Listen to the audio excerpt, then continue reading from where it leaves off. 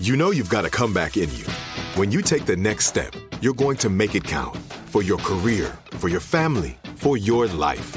You can earn a degree you're proud of with Purdue Global.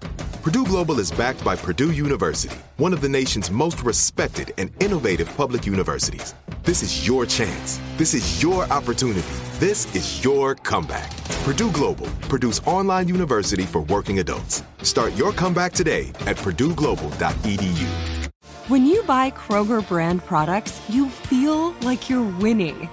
That's because they offer proven quality at lower than low prices. In fact, we guarantee that you and your family will love how Kroger brand products taste, or you get your money back. So next time you're shopping for the family, look for delicious Kroger brand products, because they'll make you all feel like you're winning. Shop now, in-store, or online. Kroger, fresh for everyone. Hey everyone, it's Ted from Consumer Cellular, the guy in the orange sweater, and this is your wake-up call. If you're paying too much for wireless service, you don't have to keep having that nightmare. Consumer Cellular has the same fast, reliable coverage as the leading carriers for up to half the cost. So why keep spending more than you have to? Seriously, wake up and call 1-888-FREEDOM or visit consumercellular.com. Savings based on cost of Consumer Cellular single line 1, 5, and 10 gig data plans with unlimited talk and text compared to lowest cost single line postpaid unlimited talk, text, and data plans offered by T-Mobile and Verizon January 2024. Are you glad to be in the house of God today? I want to do something real quick. My name is Robert Madu. I bring you greetings from the great country of Texas. And I didn't lift up my hand when they said first time guest. I am not a guest here. I'm a part of the Elevation family and love this church. I love this church. I love this church because it is a true reflection of your pastors who are dear friends of my wife and I. And before I say anything else, I want us to give honor to where honor is due. Help me thank God for Pastor Stephen Furtick, for Pastor Holly. Come on, y'all can do better than that. Would you let them know how much you love them? Come on, would you let them know how much you appreciate them?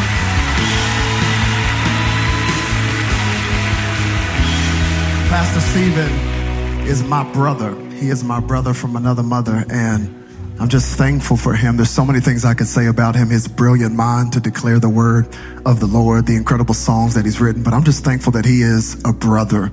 When I tell you there have been Sundays before I get up to preach, I'll get a text from Pastor Stephen saying, you're anointed, you're a man of God, you can do it, preach the gospel. That's just the heart of your pastor. We have a church called Social Dallas, and the first church to sow into us when we got ready to plant just a year ago was your church, your pastors. And my wife and I are just incredibly grateful for this house. And I want you to stay standing because, my right toe is tingling. I feel like preaching. I'm going to go straight to the word of God. I'm excited. I'm excited about what God has given me to share with you today. And I don't want to waste another second or another moment. But can we thank God for the incredible worship team that just led us so beautifully into the presence of God? Also, because I'm with family, I may as well show you my fam. You know, I got to give you the family update. This is my bride and my 3 little humans right there. That's the Madu crew. We did good. We did good. So y'all pray for us. That is an 8-year-old, a 7-year-old, and a 5-year-old. Amen. Yes, pray for your boy. Pray for your boy. But that's my family. But I have a word, and I want you to stay standing because I want to jump straight into it. Did you come to get a word from God? Oh, if y'all feel like hearing it, like I feel like preaching it, something's going to happen in here today. Go with me to Acts chapter 16. Acts 16. And for the benefit of brevity, I want to look at verses 16 through 18. Acts chapter 16, start at verse 16, and we'll land at verse number 18. When you're ready to read it, say yeah. If you're not ready, you need some time, say hold up. I heard that hold up. Come on, hurry up. They're going to put it on the screen. You're good, you're good. Shout out to all the campuses and the E-Fam, everybody. Acts chapter 16, starting at verse number 16. And it says, once when we were going to the place of prayer, that we is Paul and Silas. we were met by a female slave who had a spirit by which she predicted the future. She earned a great deal of money from her owners by fortune telling. And she followed Paul and the rest of us shouting, "These men are servants of the Most High God who are telling you the way to be saved." She kept this up for many days. Finally, Paul became so annoyed. I was pausing for you to say it. Annoyed that he turned around and said to the Spirit, "In the name of Jesus Christ, I command you to come out of her." At that moment, the Spirit left her. Can you say amen? Spoiler alert, that girl's liberation led to their incarceration.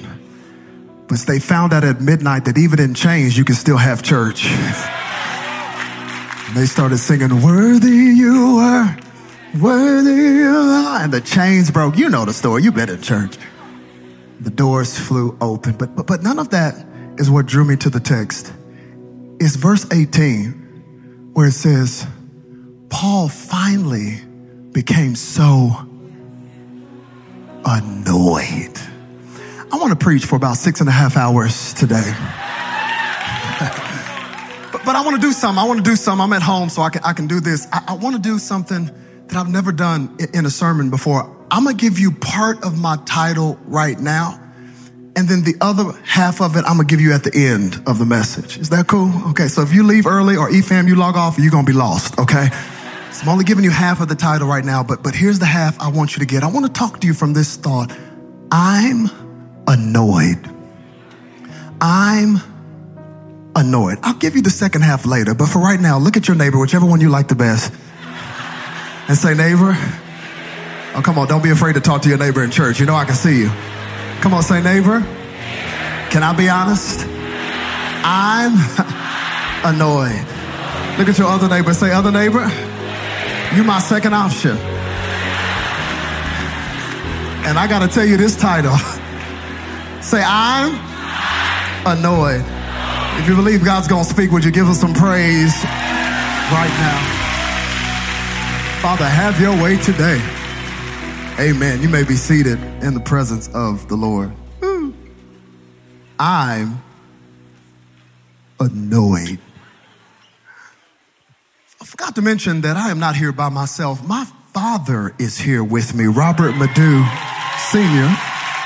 Dad, would you just stand up real quick?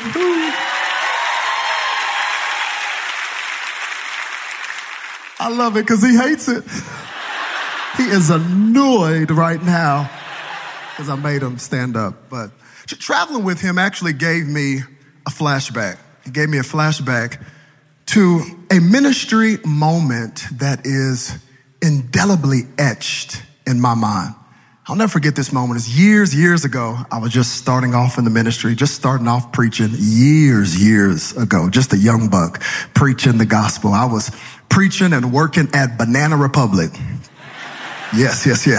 Working at Banana during the week and preaching on the weekends. Yes, I had a ministry of folding khakis during the week and preaching the gospel on the weekend. And I'll never forget, I got invited to this church to preach their Sunday morning services. I'll never forget it. I was elated. I was excited because I had primarily preached just to the youth group and to the youth camps of this church. So when they called me to preach Sunday morning, I said, "Oh, holla at you, boy.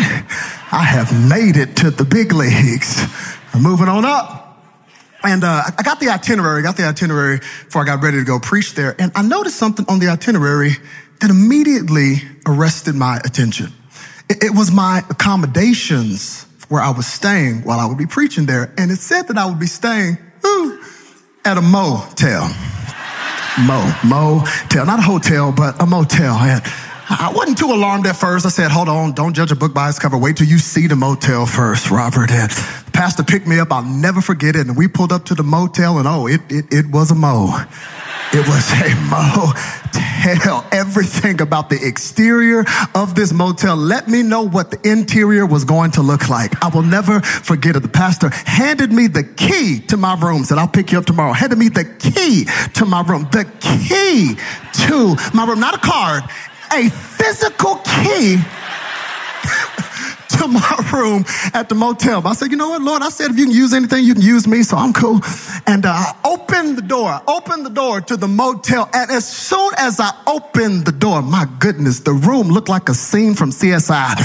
The pungent odor that was permeating from the carpet hit me in the face and singed my nose hairs. There were stains on the bed and stains on the carpet and stains on the drapes. I said, this is ridiculous. What happened in this room? I looked to the right. The roaches were looking at me like, you gonna stay here for real? Are you gonna sleep here? I'll never forget it. And I said, boy, this is going to be rough. This is going to be rough trip. And so I was thinking to myself, I said, I can't stay here. And I noticed that down the street from the motel was a hotel. You know, nothing fancy, but a few stars above this one. I said, you know what? I can go to that hotel. And I can just stay. I'm like, I'll pay for it. I realized, you know, I didn't ask anybody to pay for it. I'll go. And the problem was the pastor dropped me off. And he was picking me up in the morning. So I was in a conundrum. I said, wait a minute, if I go to the hotel and leave the motel, what am I going to do in the morning when he comes and picks me up? I'm either going to have to go to the hotel, then come all the way back to the motel for him to pick me up in the morning. So I was like, is that going to look bad? I don't want to be rude. This is my first big Sunday. I don't want to mess this up. I was like, is that going to be rude if I switch hotels? So I called my father, who was here with me. And I should say my Nigerian father. And I call him up. I will never forget this. I called him and said, Dad, I don't know if you can smell this through the phone. I said, but they got me out here at the motel, and I want to switch. I want to switch to the hotel. Dad, I'm going to pay for it. I want to switch to the hotel, but I don't know if it's going to look bad or look rude if I switch. Do you think it would be bad, Dad, if I switched from the motel to the hotel? I will never forget what this Nigerian man said to me. First words out of his mouth were, oh my goodness. Oh my God, would it look bad? Would it look bad if you switch? Of course it would look bad if you switch to a different hotel. Son, you are only there for one night. You are there for one night. You are not there on vacation. You are there to preach the gospel of Jesus Christ. You are there for one night. He said, if the Apostle Paul can be shipwrecked and beaten and whipped for the gospel, surely you can stay at a motel for one night.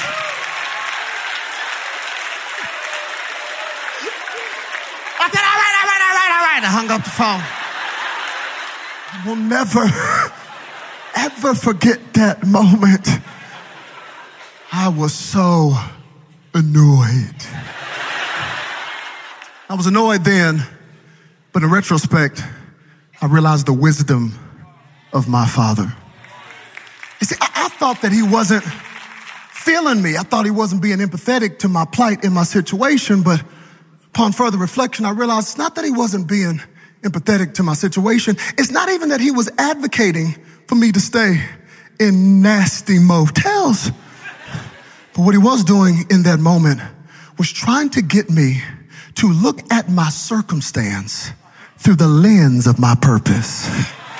He was trying to get me to look at my circumstance through the lens of my purpose. That's why he kept saying one night. You are just there for one night. He was trying to get me to see that my stay at that motel was temporal, but the gospel that I was preaching is eternal. And if I can focus on the purpose, it ought to give me clarity for the circumstance. I don't know who this message is for today, but I felt like God wanted me to remind you that if you could learn to look at your circumstance through the lens of your purpose, if you could look at the frustrations and the agitations in your life through the lens of your divine assignment, that would change everything for you. As a matter of fact, there is nothing more powerful than somebody that has learned to look at what they're going through the lens of what they are called called to. Oh, if you want to see somebody that's unstoppable, look at somebody that knows who they are and they know the mission and the call that is on their life. Nothing can stop that person. Every obstacle will turn into an opportunity because they know there's a greater story. There's a greater call than what I see right now.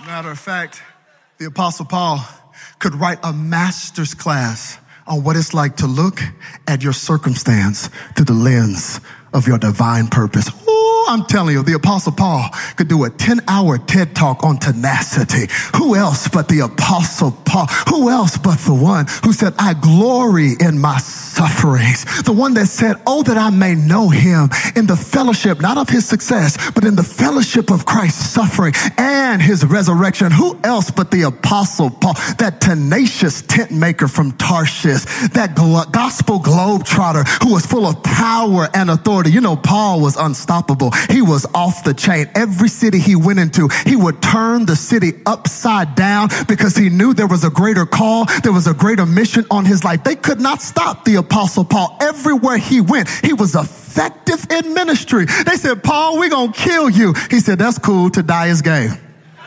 They said, okay then, Paul, we're going to let you live. He said, that's cool too. To live is Christ. They said, all right then, Paul, we're going to make you suffer. He said, that's cool too, because I already know that the present sufferings of this world are not worthy to be compared to the glory of God that's going to be revealed down on the inside of me. Paul!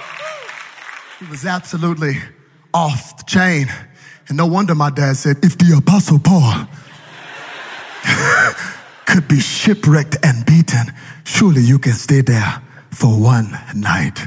We'll get to my text is in Acts chapter 16. Paul is on his second missionary journey, but let us not forget how he stepped into his purpose. Acts chapter 9 lets us know the conversion and the commissioning of the Apostle Paul, the artist formerly known as Saul. I love Paul because Paul was actually not waiting to be converted to move at the speed of his purpose. He was already headed somewhere. You know that church planter used to be a Christian killer. He was on his way to kill more Christians when all of a sudden God just interrupted him on his journey. A bright light came from heaven and interrupted him. He wasn't seeking after God. God wasn't on his radar. Ooh, but he was on God's radar. I want to pause right there. I thank God that sometimes when you're not thinking about him, he's thinking about you. I thank God that sometimes when you're not even having an appointment with him on your schedule, God will have an appointment with you on his schedule.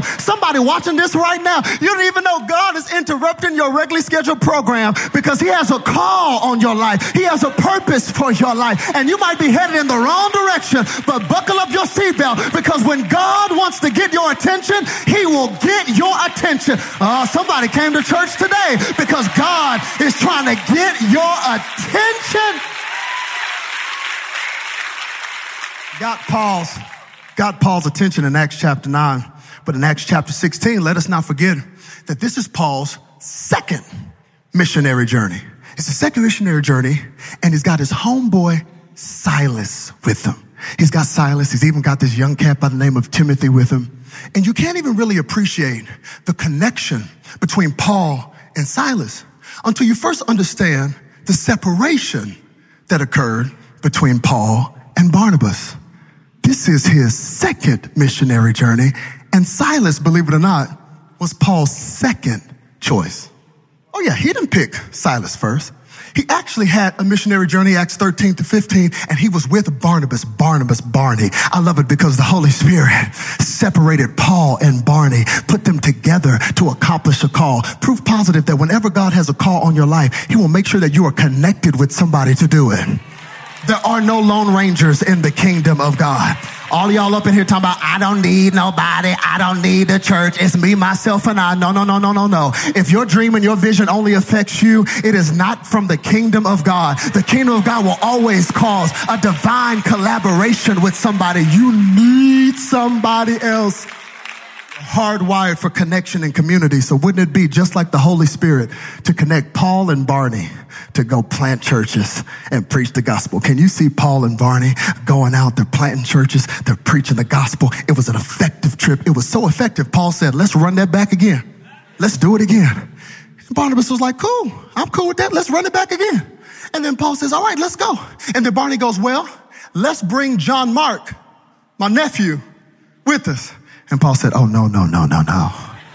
Hold up, we can bring a whole lot of people, but we are not bringing your little stanky nephew, John Mark. Don't forget, do your due diligence and read your Bible. You remember, John Mark was their assistant who abandoned them halfway in the journey, and Paul still felt some type of way about it. He said, no. We can bring a whole lot of people, but we are not bringing John Mark. I got beat and whipped. Stones hit my head on that last missionary journey, and John Mark left because he had a little tummy ache because he was seasick and went back to Jerusalem. There is no way he's coming back. See, I like Paul. I'm actually on Paul's side.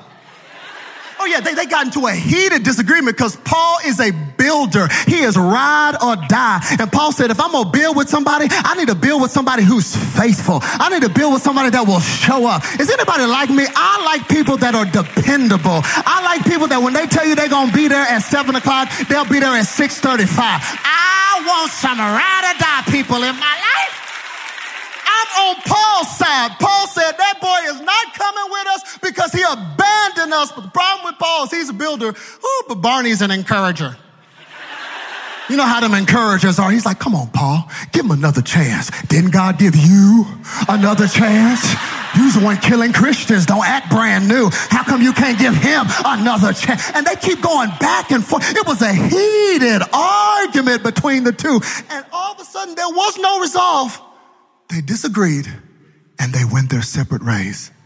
They had a disagreement that made them go their separate ways. Paul said, cool, I'm out. John Mark said, cool, and I'll take Barnabas with me. They went their separate ways and just agreed to disagree. Do you know what's wrong with our culture today?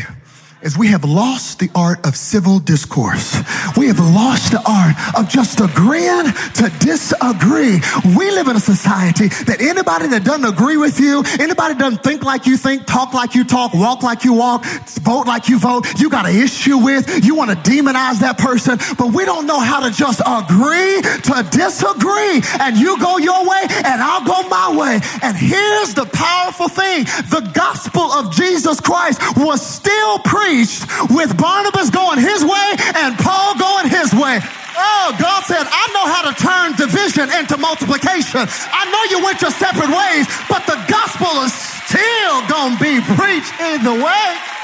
Oh, y'all don't like that. I know you want to demonize the people you disagree with, but can I tell you, God reserves the right to use people that you disagree with. God reserves the right to use people that you don't like. Use them and not even check with you. They were still effective. John Mark and Barnabas were still effective. And Paul said, I'm going to be effective too because I'm ride or die. He said, I got to get me somebody else, and picks up Silas with him. Can you see that interview? He's already feeling some type of way because John Mark quit on him. He's like, Silas, are you ride or die? You sure you can roll with me? Silas is like, of course. He's like, all right, let me just check. Punches them in the gut. Just using my exegetical imagination. Silas like, ooh, what's that for? He's like, it's real out here in these church planting streets. I'm just trying to make sure. You can take a licking and keep on ticking.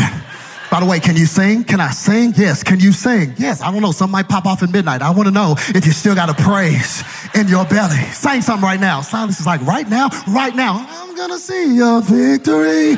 I'm going to see your victory. Yeah, you're off key, but you're good. Come on, let's go. Look at him. He's got Silas with him. He picks up Timothy along the way. Ooh, Paul is not playing. First thing he does with Timothy, another youngster, just like John Mark's like, oh, you call? Timothy's like, yeah, you call? All right, let me cut you. Circumcises him on the first day. Just trying to make sure you're ready to roll. And they start moving into Phrygia. They're effective. They start moving, guided by the Holy Spirit, into Galatia. They're effective. The ministry is thriving. Paul says, you know what? How about we go to the province of Asia? This is modern day Turkey. And they get ready to go to the province of Asia. And the Bible says something that we have yet to read in the book of Acts. It says the Holy Spirit forbid them from going to the province of Asia. I said, okay, maybe not Asia. Let's go to Bithynia. So they start setting sail, getting ready to go to Bithynia. And the Bible says again that the Holy Spirit forbid them from going into Bithynia. I'm confused. It's not like they're going to sell drugs. They're going to plant churches. They're going to go preach the gospel. You would think that if my motive is right and I'm going to do something that I know God has called me to do, that I would always have an open door. I can understand when God closes a door if I'm about to go do something bad. Like, I get that. If my car don't start before I go to Krispy Kreme, I get that. Because it's not good for me. But what do you do when you're called to do something and you run into a closed door? That is annoying. It is annoying when you set out to do something that is your divine call. It is your mission. It is your mandate. And you keep running into closed door after closed door. I don't know who this is for, but somebody knows what it's like to walk into a closed door. The Holy Spirit forbid them to go. See, this is where I got annoyed with Dr. Luke, because Dr. Luke is writing the book of Acts and he's a doctor. Doctors are thorough. Luke, you could have told us how the Holy Spirit forbid them to go. That would have been some helpful information. Let me know, how did the Holy Spirit forbid them from going? Did the Holy Spirit just show up in physical form and say, y'all don't go? Would the boat not start? Tell me, how did Paul get a stomachache? How did the Holy Spirit stop them? But Luke doesn't give us those details of how. He just lets us know that the Holy Spirit, the one that empowers us, is the same one that guides us. And if the Holy Spirit is going to guide you, the Holy Spirit will sometimes let you hit a closed door. The Holy Spirit will sometimes let you walk straight into a no. I want to pause right now and thank God for the Holy Spirit. I want to thank God for the Holy Spirit that doesn't just empower me and give me empowerment. I'm thankful for the Holy Spirit that gives me discernment, that'll speak to me and say, no, don't go there. No, don't go there. I need the Holy Spirit to guide me. Is there anybody that can relate to the fact that life is above your pay grade and you need some divine direction? God, show me which way I'm supposed to go. God, close every door that needs to be closed and open every door that needs to be opened. Show me what job I'm supposed to take and show me where I'm supposed to land. Show me who I'm supposed to marry. And if I'm not, give me a no. When was the last time you praised God for a no?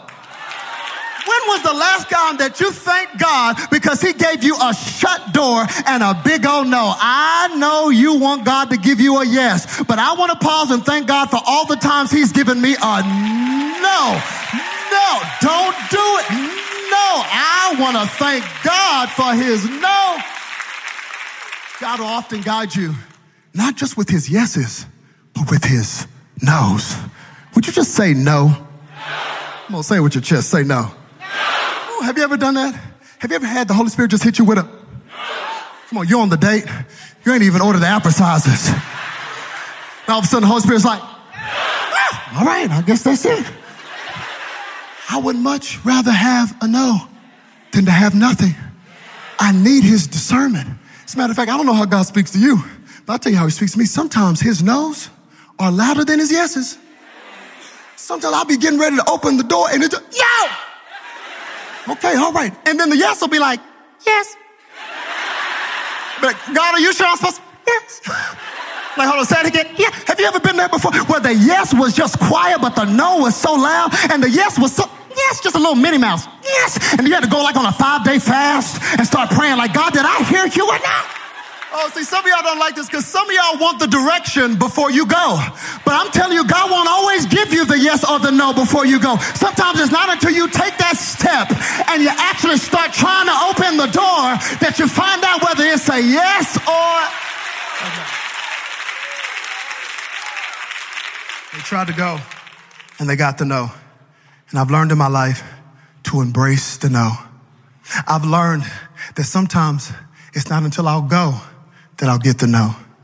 I've learned sometimes that if my steps are going to be ordered by God, then my stops must be ordered by him too. Sometimes he'll hit you with a no. So they couldn't go to Bithynia. They couldn't go to the province of Asia. What do you do when you've gotten no and you don't know where to go? You pause and you wait to hear. See, God is not playing games with you. He wants you to know his will more than you want to know his will. But some of us have sensory overload. You got too many things going on. No wonder you can't hear God. You always scrolling. You always on Netflix. You always talking to other people about it. But if you could ever quiet your soul to hear, he will speak. All of a sudden, Paul, he gets a vision at night of a man in Macedonia that says, come here and help us. He gets a vision, don't miss this, of a man in Macedonia that says, come here and help us. Can you imagine that next morning, the clarity he got? He's like, y'all, let's sail out. I got the clarity. I saw a man in Macedonia saying, come help us. We're going to Macedonia. Don't you love it when God speaks and you got the clear vision? He said, we got to go. There is a man in Macedonia that needs the gospel. Ooh, they sailed to Macedonia, pull up on the shore.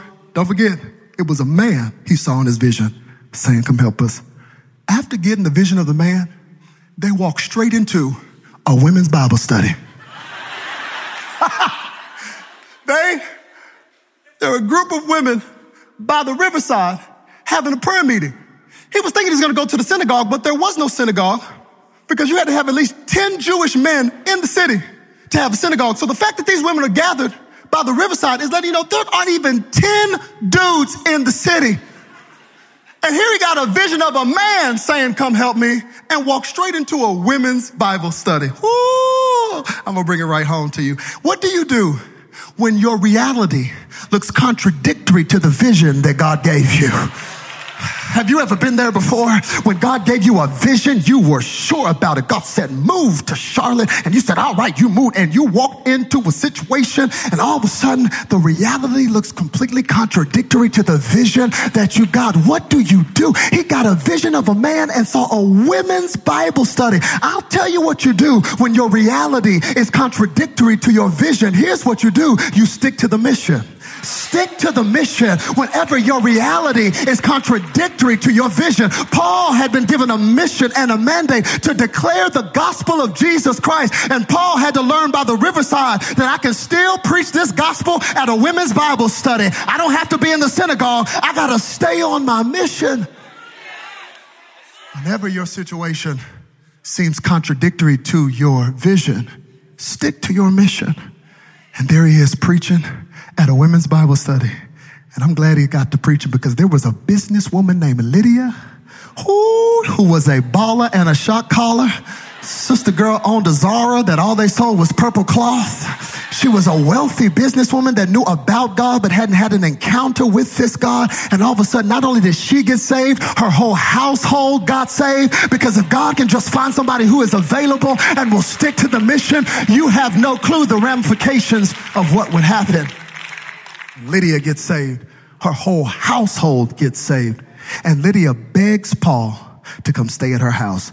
Can you see Paul and Silas and their whole crew walking into Lydia's 6-bedroom house? Marble everywhere. Paul's like, ooh, it's a good thing to preach this gospel. Oh, can you see him? You know Lydia had a good house. I can see him sleeping on that beautiful down feather pillow going, oh, thank you, Lord, for Lydia.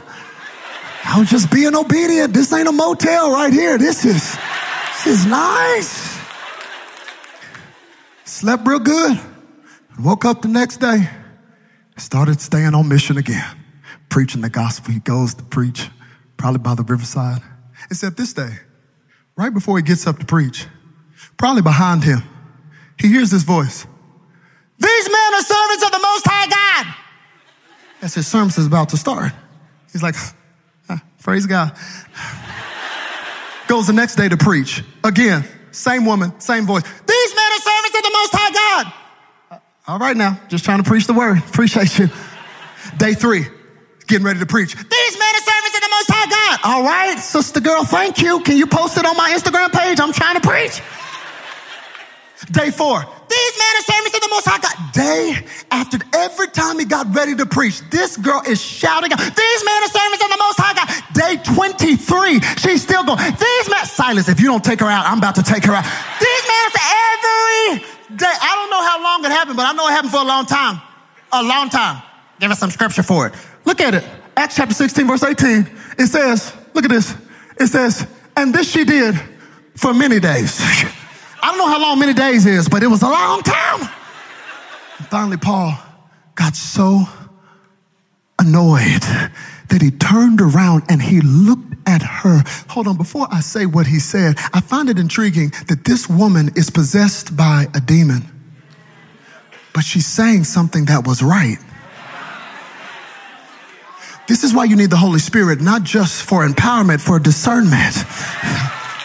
Because most of us would have listened to what she said. And yeah, we would have been over and say, well, at least she's saying the right thing. At least she's saying the right thing. But Paul understood discernment, and the Holy Spirit began to speak to him as he was out there ministering the gospel. But she was saying the right thing. And that's actually how the enemy works. In fact, when the Bible says she has a spirit of divination, it was actually the spirit of the python. And that's what the enemy does. He loves to deceive you, and he will wrap a truth with a lie. He'll wrap a truth with deception. But I'm thankful for Paul, who was full of the Holy Spirit, who was able to look past the deception and say, you're saying the right thing, but it's coming from the wrong spirit. So he spoke to the spirit, because we wrestle not with flesh and blood, but with principalities. So finally he got so annoyed and turned around and said, in the name of Jesus Christ, I command you to come out. Oh, I came to tell somebody, you better start speaking to the spirit. He didn't speak to the woman. He spoke to the spirit. I'm thankful for sermons. I'm thankful for counseling. But every once in a while, you better get some authority and some discernment and speak to that spirit. Speak to the spirit of depression. Speak to the spirit of anxiety. Speak to that spirit and say, in the name of Jesus, I command you to come out. Oh, I need somebody that still believes in the delivering power of God just to take 15 seconds and give him some praise, like you know he still has power to deliver people today. Hallelujah. He didn't speak to the girl. He spoke to the spirit. And in an instant, this girl was delivered and set free. But you got to be careful sometimes when you're doing what God has called you to do. You got to be careful of the ramifications of it, because this girl had owners that were using her gift for their financial gain. They didn't care about her. They only cared about what she could do for them, how her gift benefited them. Isn't that what the enemy does? He doesn't care about you, but he wants to use you. Not just the enemy, some of you are connected to people who you think care about you, but they don't. They care about what you offer them. They care about the benefit that you are to them, and they actually don't want you free. They want you to stay codependent and connected to them. Sets this girl completely free. But the ramifications of it tore the city up. They took Paul and Silas and they beat them. A crowd gathered around them and stripped their clothes and beat them and kicked them and punched them. Understand that even the Jewish law had a restriction on how many times you could whip and beat somebody. You had to stop at 39. 40 was the limit, but they said stop at 39 because you could get caught up as you're mad and rage and lose your count. But they are in a different province. The Romans didn't have that rule. They kept beating and kicking and punching them. They took him from the beating into an inner prison. There was 3 levels to the prison. It wasn't the outer part or the middle part. It was the inner part of the prison. It was a dungeon.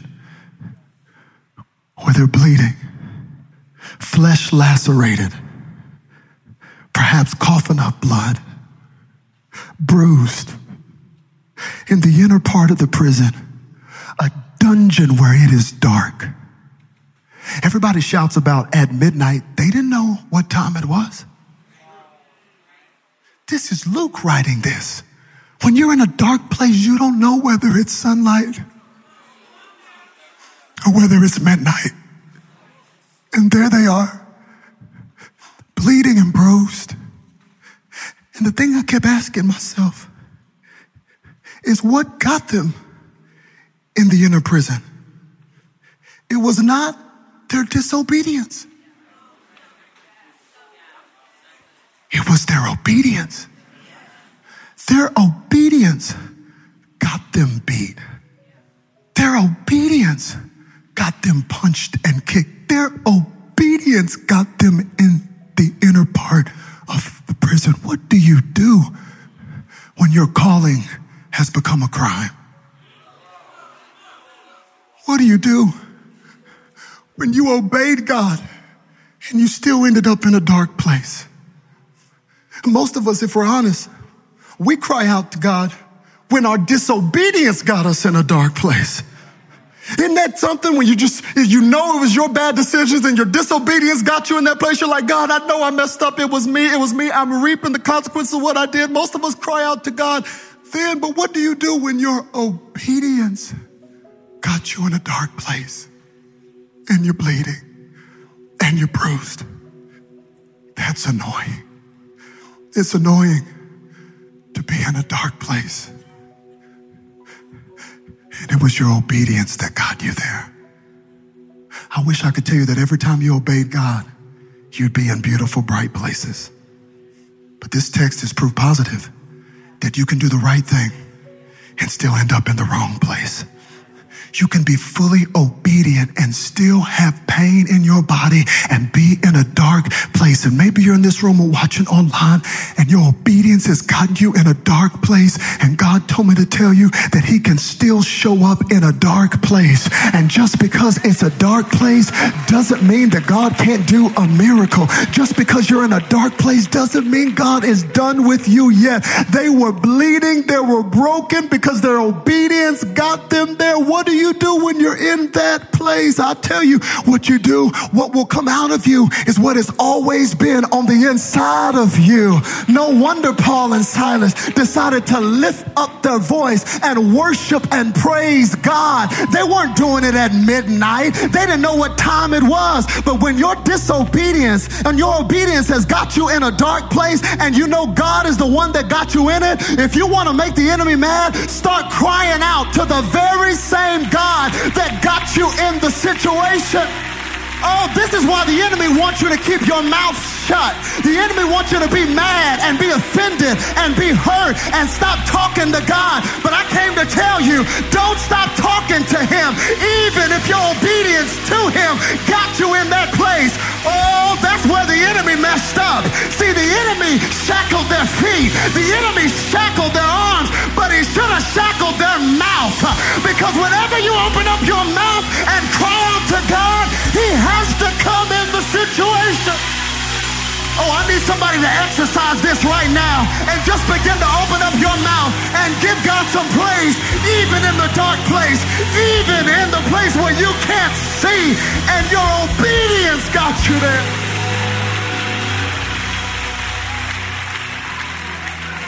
We preach this all the time. The magic wasn't at midnight. They were in a dungeon. They couldn't see what the time was. They weren't even praising God so he could send the earthquake. Come on, think about this. It's not like we have any scriptural evidence that people that praise got an earthquake. It's not like they were singing going, okay, if we just sing long enough, he's going to come on the third stanza of the hymn. They didn't know. They weren't praising for deliverance. They were praising out of devotion. They were doing what they had always done. They were doing what was always in them. They said, God, I know obeying you got us here, and this don't look nothing like Lydia's house. It's looking a lot like a little motel, but you are still worthy of the praise in spite of how I feel. I know my obedience got me here, but I got to look at this circumstance through the lens of my purpose.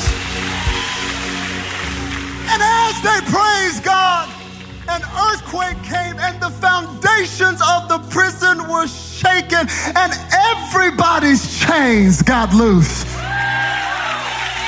Oh, y'all don't like that right there. I'm trying to tell you, you think your praise on a Sunday is just for you? What would you do if I told you that your praise had the power to set somebody else free? That your praise had the power to reach your child who's not even in service? That your praise had the power to affect generations if you could praise them in a dark place? You know the story, I'm done. The doors are open. The chains are loosed. Anybody in their right mind, after you've praised, when it was your obedience to God that got you in the situation, and he finally shows up and the doors are open, anybody in their right mind said, this is my time to go.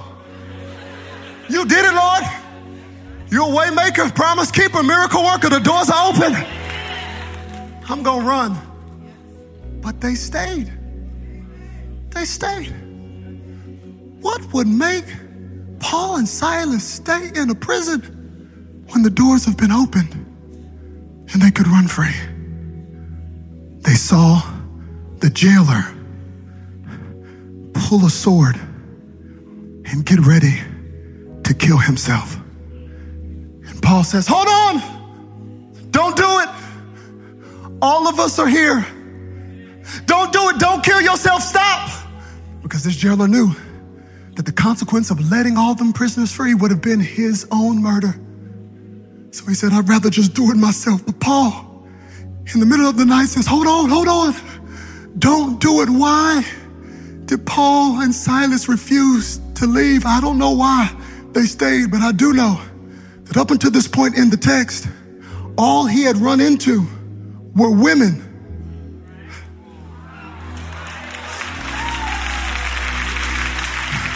Remember, the vision that he got was not of a woman in Macedonia. It was of a man in Macedonia. And as soon as he got there, he saw Lydia. And he opened up his mouth and Lydia's household got saved. Then he kept on preaching and stayed on mission. And all of a sudden the slave girl got set free and she got saved. But he still hadn't ran into a man until after he praised in a dark place and prison doors were open. And maybe the reason he couldn't leave is because that jailer looked a lot like the man that he saw in his vision and said, you're the reason why I'm here. Don't you kill yourself. We are still here.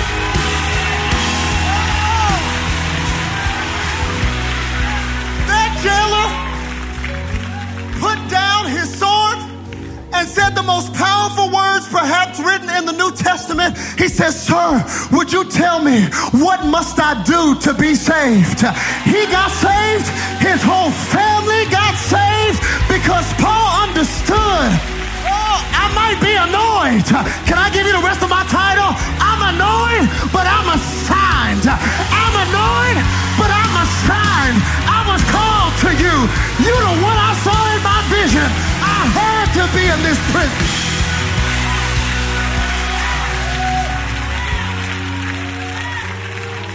His whole household got saved. This jailer, Lydia, and this slave girl would be the first members of a church at Philippi that Paul would write a letter to later and say, I thank God every time I think of you. That Paul would write out of the joy remembering them. Because he's looking back going, ooh, yeah, I was annoyed. I didn't like it when doors kept shutting. I didn't like it when she kept getting on my nerves, saying the right thing, but from the wrong spirit. I didn't like getting beaten and whipped when I was just being obedient. I was annoyed, but I'm assigned. And when you understand your assignment, you can stay in a motel or a prison for one night. Because it is the assignment that puts the annoyance in perspective. I don't know what's annoying you right now, but can I tell you, you're assigned? You're assigned to that family. You're assigned to that job. Don't you let that annoyance make you walk away from your assignment. You're annoyed, but you're assigned. Would you bow your heads? I want to pray for you, Father. I'll pray for my brother. I'll pray for my sister. God, I'm not denying the annoyance. I'm not denying the pain. God, we're not denying being in a dark place. But Lord, I thank you that you're able to use all of the pain and the annoyances for your divine purpose. Though the vision waits, though the vision tarries, God, we'll wait for it to come to pass. So Lord, I pray strength over my brother, over my sister, to look at every annoyance through the lens of their divine assignment, knowing that he who began a good work in us will be faithful to complete it until the day of Christ Jesus. God, give us strength and give us grace for the divine assignment that you placed on all of our lives. In Jesus' mighty, matchless name, we pray. Amen, amen, amen, amen. God bless you, Elevation. Well, if you enjoyed today's podcast, there are a couple things I'd love for you to do. Make sure to subscribe, rate, and review this podcast. You can also help us reach others by investing today at elevationchurch.org/give. And thanks again for joining us on the Elevation Podcast. Whether you're a savvy spender maximizing your savings with cashback rewards, a thrifty rate watcher seeking the lowest interest, or a travel enthusiast looking for extraordinary perks, Kemba Financial Credit Union has a visa to complement your lifestyle and unique needs. Apply today at Kemba.org to unlock a limited time 2% cash back on purchases and pay 0% interest on balance transfers for an entire year with a new visa from Kemba. You deserve a card that works for you. Restrictions apply. Offer ends June 30th, 2024. You ever get the feeling the city walls closing in, the concrete jungle suffocating your soul? You crave wide open spaces, the chance to connect with nature, maybe chase some elk, fish a private stream. Well, listen up. There's a whole world out there, and finding your own piece of it just got easier. Head over to land.com. They've got ranches, forest, mountains, you name it. Search by acreage, location, the kind of hunting or fishing you dream of. Land.com. It's where the adventure begins. Hey guys, back at the playground again, huh? Yep. You know what this playground could use? A wine country. Heck yeah, and some waves so we could go surfing. Oh, yeah. Love that. A redwood forest would be cool. I'm in. Ski slopes. Let's do it. Can a girl go shopping? Yeah, baby. Wait! Did we just invent California? Discover why California is the ultimate playground at visitcalifornia.com.